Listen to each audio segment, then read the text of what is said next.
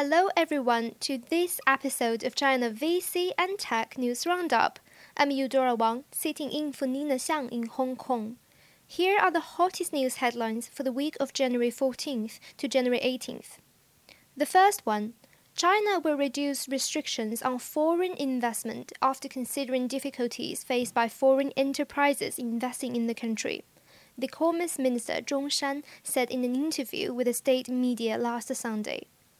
Commerce Minister Zhong Shan said China would allow full foreign ownership of companies in more areas of the economy and would reduce the number of industries in which foreign investment was restricted, according to the statement posted on the Ministry of Commerce website. He said the Ministry of Commerce will promote the foreign investment law as soon as possible to settle the difficulties faced by foreign companies. The ministry also intends to encourage foreigners to invest in manufacturing, high-technology industries in central and western China. The second one, China's CITIC Construction, the construction and engineering subsidiary of the state-owned investment firm CITIC Group, has joined hands with the Japanese trading house Itochu Corporation to launch a fund for building data centers in China. China's state-owned publication, Xinhua News Agency, reported on Tuesday. The fund, officially kicked off on Monday in Beijing, is expected to collect an aggregate of $3 billion, with $500 million in the first round of fundraising. It will start out with investments from CITIC Group and Itochu Corporation, as well as from other financial institutions. Xinhua reported that the fund will lease data center infrastructure to Chinese information technology companies and distribute the rental income to investors. The fund will also help construct data centers in China for analysis in engineering development, fundraising, and listing of real estate investment trusts. The third one, American venture capital firm Redpoint Ventures anticipates raising $400 million in total for its two new China-focused funds, according to two filings with the U.S. Securities and Exchange Commission on Thursday. The investment firm targets raising $300 million for its second flagship China fund, named ACE Redpoint Ventures China Second. Its projected $100 million ACE Redpoint Opportunity China Fund is in progress, which will also focus on Chinese tech startup market. The two funds will be managed by Redpoint China, an investment affiliate of Redpoint Ventures launched in 2005, with offices in Beijing and Shanghai. Redpoint China is led by Managing Director David Yuan and partners Tony Wu and Reggie Zhang. The next one, Maoyan Entertainment, a Chinese online entertainment ticketing services provider backed by Tencent, seeks to raise around $345 million in the Hong Kong initial public offering, according to a prospectus released on Friday. The company is offering 132.4 million shares at 14 Hong Kong dollars to 20 Hong Kong dollars per share, according to the deal terms obtained by Bloomberg. Two cornerstone investors, Waylight Capital and IMAX Hong Kong, pledged to commit $3 million and $15 million respectively for purchase of shares. Investors' purchases will be accepted starting January 24th, and the company's stock is expected to begin trading by the end of this month. Maoyan was launched in 2012 as part of Hong Kong-listed Meituan's entertainment department, but it then became a separate legal entity and Meituan Dianping's exclusive ticketing channel 3 years later. In addition to Meituan Dianping's platform, Maoyan is also connected to Tencent's WeChat and QQ to attract more users. And next, China's online English tutoring platform Dada, formerly Dada ABC, has completed a $255 million Series D round of financing led by Warburg Pincus, existing investors TAL Education Company, an education and technology firm listed on the New York Stock Exchange, and Yonghua Capital also participated in the round. The company confirmed the information to Chinese media outlet Jiemian. Established in 2013, Shanghai-based Dada operates an artificial intelligence-powered online streaming portal that helps K-12 children aged 4 to 16 to learn English from native speakers. It tailors services to follow overseas curriculum, partnering with the American TESOL Institute, Pearson Test of English Academic, Highlights, and National Geographic Learning. The next one. Cotton seeds sent to the moon by China's Chang'e aircraft have sprouted in a controlled canister, making it the first lunar germination ever completed, according to scientists at China's Chongqing University.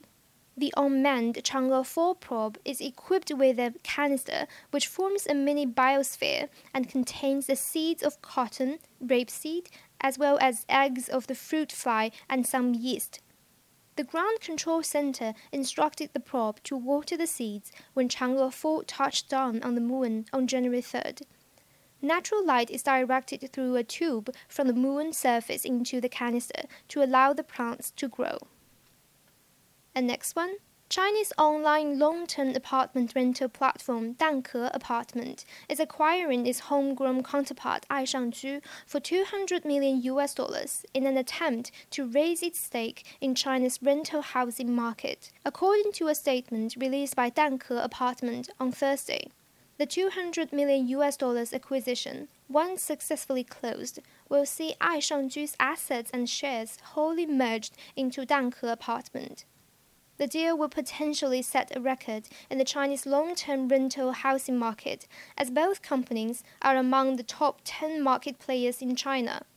According to statistics released by Chinese industrial research company AskCI in September 2018, Danke Apartment ranks 5th in terms of company valuation in the apartment operating industry, followed by Aishangju at 9th.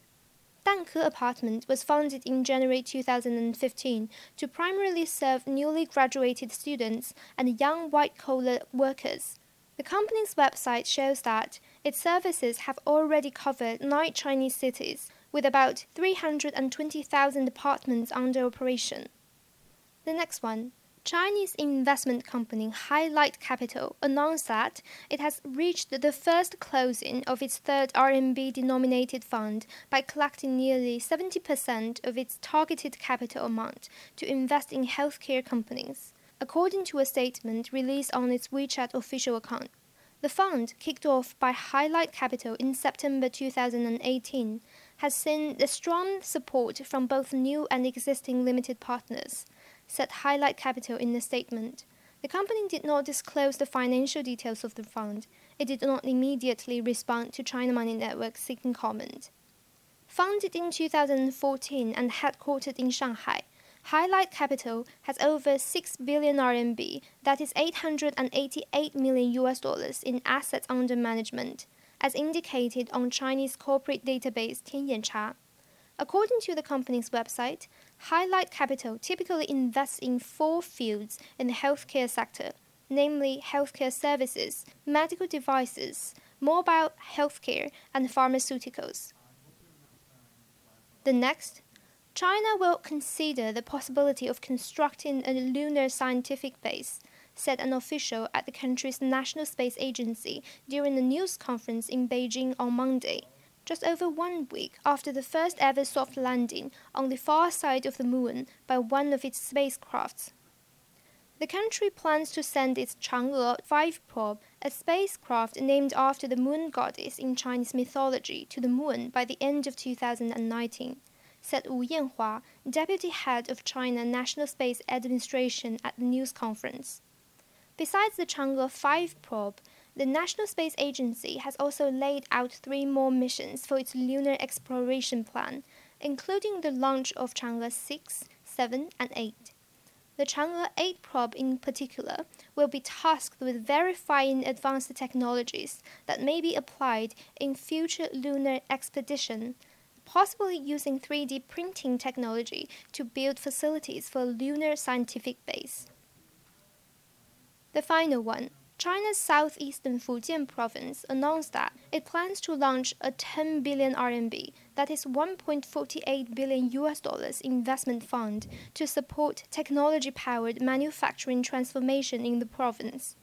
The new fund will be used to invest in selected technological transformation projects, boost the utilization of advanced internet technology in multiple sectors, and promote the growth of around 4,000 small and medium-sized enterprises, according to the 2019 annual report released on the public website. The capital will also be used to construct infrastructure and traffic facilities in some key projects, such as main intercity railways and international airports in sub-provincial city Xiamen and capital city Fuzhou. That's all the headlines for the past week on China's VC and tech sectors. If you find this podcast interesting and useful, we would be very much appreciated if you can give us a rating or write us a review on iTunes or anywhere else you get your podcast. We will also thank you if you can help us spread the words by telling your friends about the podcast. Thank you very much for your listening. Until next week.